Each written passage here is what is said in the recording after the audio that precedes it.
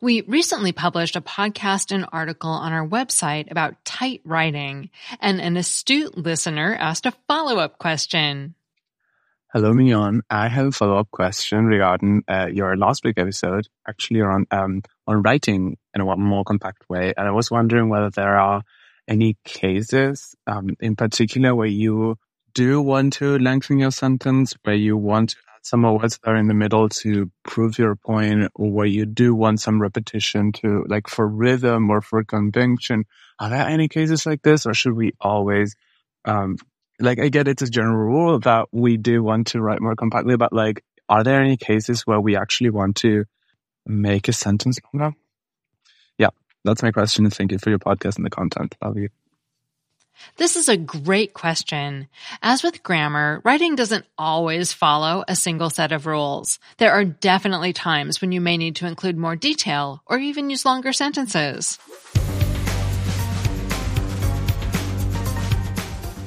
Grammar Girl here. I'm Mignon Fogarty, your friendly guide to the English language. Stick around because after we talk about expansive writing, we're going to talk about the difference between the words behead and decapitate as a sneaky way to explore the B and D prefixes.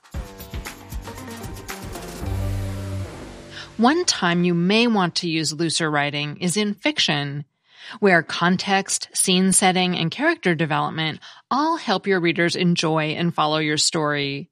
This may mean more adjectives, adverbs, descriptive phrases, and so on. Similarly, in other kinds of creative writing, like poetry or personal essays, you often want to get your ideas out and make people think, so you might use some flowery language or even stream of consciousness writing. Academic writing is another area where you may want to use more words.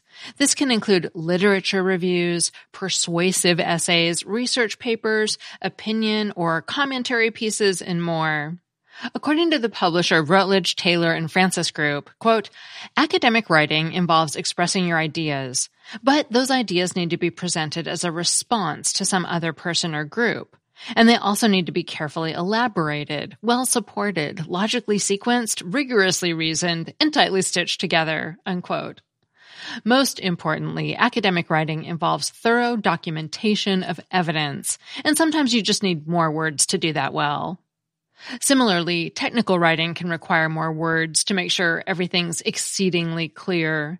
For example, if you're giving instructions to an audience already familiar with the topic and lingo, you may want to give them all the nitty-gritty details, explaining every aspect of the process, design, and so on. But if your readers aren't familiar with the subject or don't need to know all the details, keep it concise. And finally, if you're writing for yourself, like in a journal, of course, the sky's the limit. The important thing here is just getting your thoughts and feelings onto paper or on the screen. So don't worry about keeping it tight. Now let's talk about writing loosely and what it looks like. Writer and writing instructor Gary Provost offered the following wisdom, quote, the best advice I can give you is to vary your sentence length. So write with a combination of short, medium, and long sentences. Create a sound that pleases the reader's ear. Don't just write words, write music, unquote. This advice itself is a great example of creating music or rhythm with your writing, as our caller described. There are many types of sentences you can combine to create this music. As you'll find in the book Grammar Girl Presents the Ultimate Writing Guide for Students, simple sentences have only one main clause, with a subject and verb, like, the kitten is in trouble. Compound sentences are made by joining main clauses with a conjunction or semicolon, as in, the kitten is in trouble, comma, and he has destroyed all of my knickknacks. Both parts of the sentence could be complete sentences on their own if you put a period between them. Complex sentences have at least one main clause and one dependent clause, which could not stand on its own. Like, the kitten destroyed all my knickknacks while I was sleeping. Lastly, compound complex sentences have at least two independent clauses and at least one dependent clause, as in, the kitten is in trouble, comma, and he destroyed all my knickknacks while I was sleeping. So you use these different types of sentences to switch up your writing. And here's a note. With compound complex and compound complex sentences, be sure to use proper punctuation so your writing's clear and easy to read. Always use a comma before a conjunction like and, or, and but when you join two independent clauses. And don't forget about our friend the semicolon, which often gets no respect. To separate independent clauses that are closely related when you want more of a pause than a comma and conjunction offer, but not as much as a period. As in, the kitten is a lunatic, semicolon. He destroyed all my knickknacks while I was sleeping. Now, if you want to add more detail or context to your writing, consider loose and periodic sentences. Loose sentences begin with an independent clause and end with subordinate clauses or modifiers. For example, the kitten is in trouble, comma, and he tears through the house like a lunatic while I'm sleeping, comma, destroying all my knickknacks. The main clause, the kitten is in trouble, is followed by various descriptive phrases. As Felicity Nussbaum pointed out in her 1995 book, The Autobiographical Subject, loose sentences can be used to give, quote, the impression of spontaneity and immediacy, unquote. Periodic sentences, on the other hand, begin with descriptive elements and end with the main point, the independent clause. Compare this to the first example. Tearing through the house like a lunatic while I was sleeping and destroying all my knickknacks, the kitten is in trouble. In this case, the sentence starts with the descriptors and ends with the main point. Which type of sentence you'll use depends on the importance of detail in your writing and how quickly you want to get to the main point. The Kansas Medical Center Writing Center echoes Provost's advice, quote, during revision, pay attention to sentence structure. Using too many loose sentences can be monotonous, while overusing periodic sentences lessens their rhetorical, think stylistic, power. Instead, use various sentence structures, unquote. Break up the monotony with simple sentences every now and then. And remember that your first draft is bound to have some extra wordy sections. Don't worry about perfecting your writing the first time around. That's why we have revisions. Finally, whether you're writing in a tight or loose style, always consider your audience. What's your purpose? To entertain them, instruct them, persuade them, educate them? Maybe you want to give quick bits of critical information.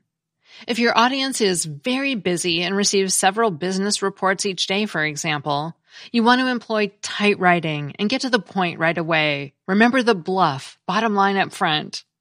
But if you're writing a funny email to a friend you haven't spoken to in a while, it's perfectly fine to be wordier. Thanks for the question. It helped us highlight the different styles and purposes of writing. So keep it tight, but don't be afraid to loosen up when appropriate too. That segment was written by Susan Herman, a retired multidisciplined language analyst, analytic editor, and instructor for the federal government.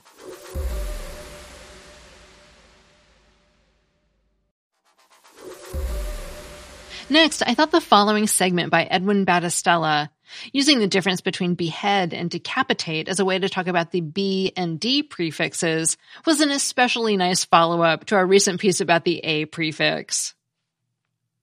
I was teaching the history of the English language and had just mentioned that, following the English Civil War, Charles I had been convicted of treason and beheaded. A question came from the back of the classroom. Why do we say beheaded and decapitated and not the other way around? As in, why do deheaded and decapitated sound so wrong? I said I wasn't sure, but suspected that it was because the prefix be and head were Anglo-Saxon forms, and the prefix d and capit were Latin forms. Anglo-Saxon prefixes tend to go with Anglo-Saxon roots, and Latin prefixes with Latin roots, I speculated, dangling a research project for someone. Well, no one took me up on that, but try as I might, I couldn't get the B and D question out of my head. BE, was especially puzzling because it has such a wide range of meanings and uses. In some words, be indicates loss, as in bereaved, bereft, and behead. But more often, be can hint at creation or causation, as in beget, betroth, bedevil, belittle, begone, become, befuddle, befriend, and bewilder. Or it can refer to things that have been caused or just happened to excess, like bejeweled, bedazzled, and bespattered. And it can note position, beneath, beside, beyond, below, and the old-timey betwixt. Sometimes the contribution of be is subtle. What's the difference between moan and bemoan, stir and bestir, loved and beloved? And as an aside, if you find this interesting, we did a whole episode recently about why some words that end in ed can be pronounced two ways, like beloved and beloved. That's episode 869. But back to the be prefix. Time has separated the meanings of some be words from their roots, stow and bestow, and night and benighted, for example. And some have roots no longer used with that meaning, like berate, from the Middle English word rate, meaning scold. If you look in a dictionary, you'll find close to 100 be words, from becalm and because to bewitch and beyond. Many combine be with an Anglo-Saxon word, but not all. There is bespeckled, combining be with a word from Latin, and new be words are still coming, like begoogled. Decapitation seems to be a more clinical expression than behead, as befits its French and Latinate roots, and naturally it entered the language later. The Oxford English Dictionary gives a first citation from 1611.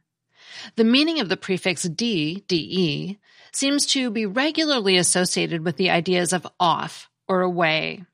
We find words like de-escalate, decaffeinate, decertify, deflate, depress, detoxify, demoralize, decompose, deprioritize, deglaze, and deregulate, where the semantics are fairly obvious.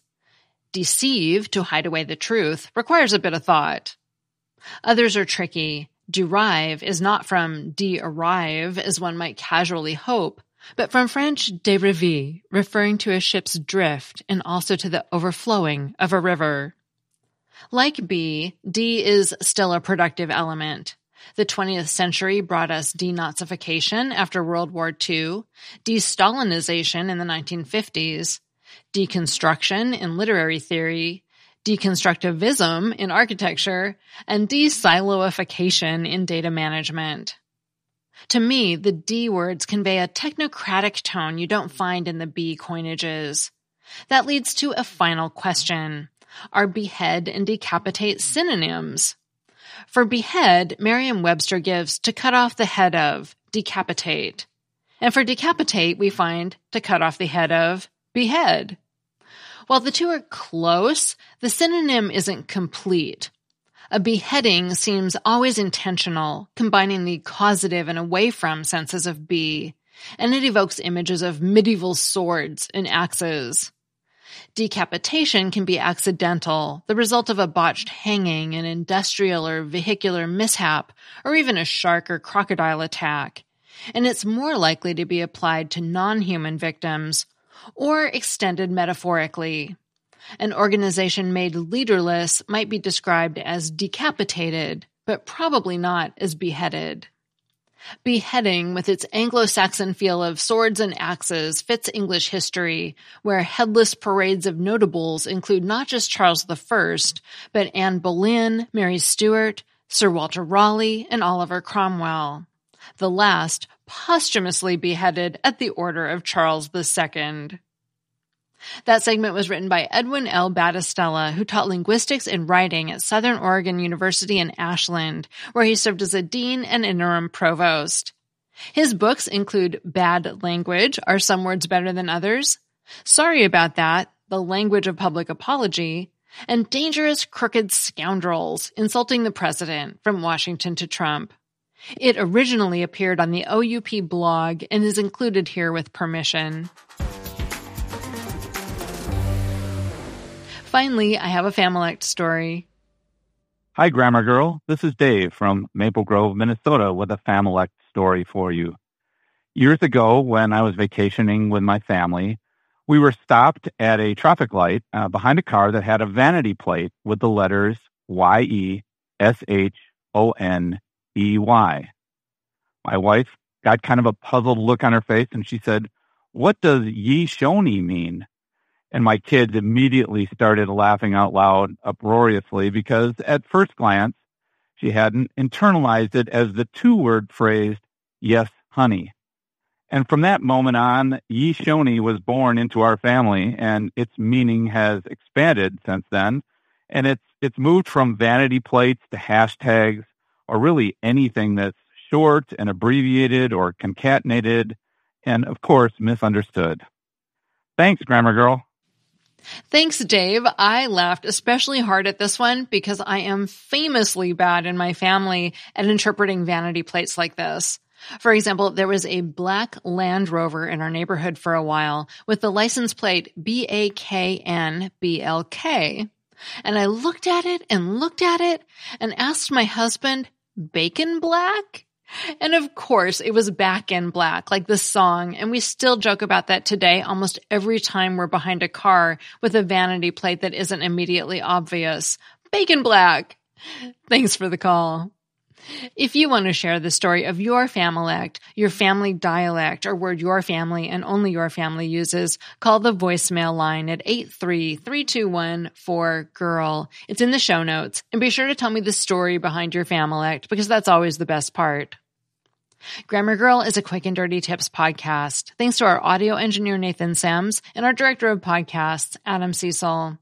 Thanks also to our ad operations specialist, Morgan Christensen, our marketing associate, Davina Tomlin, and our digital operations specialist, Holly Hutchings, whose favorite season is fall, and she lives for pumpkin-flavored anything.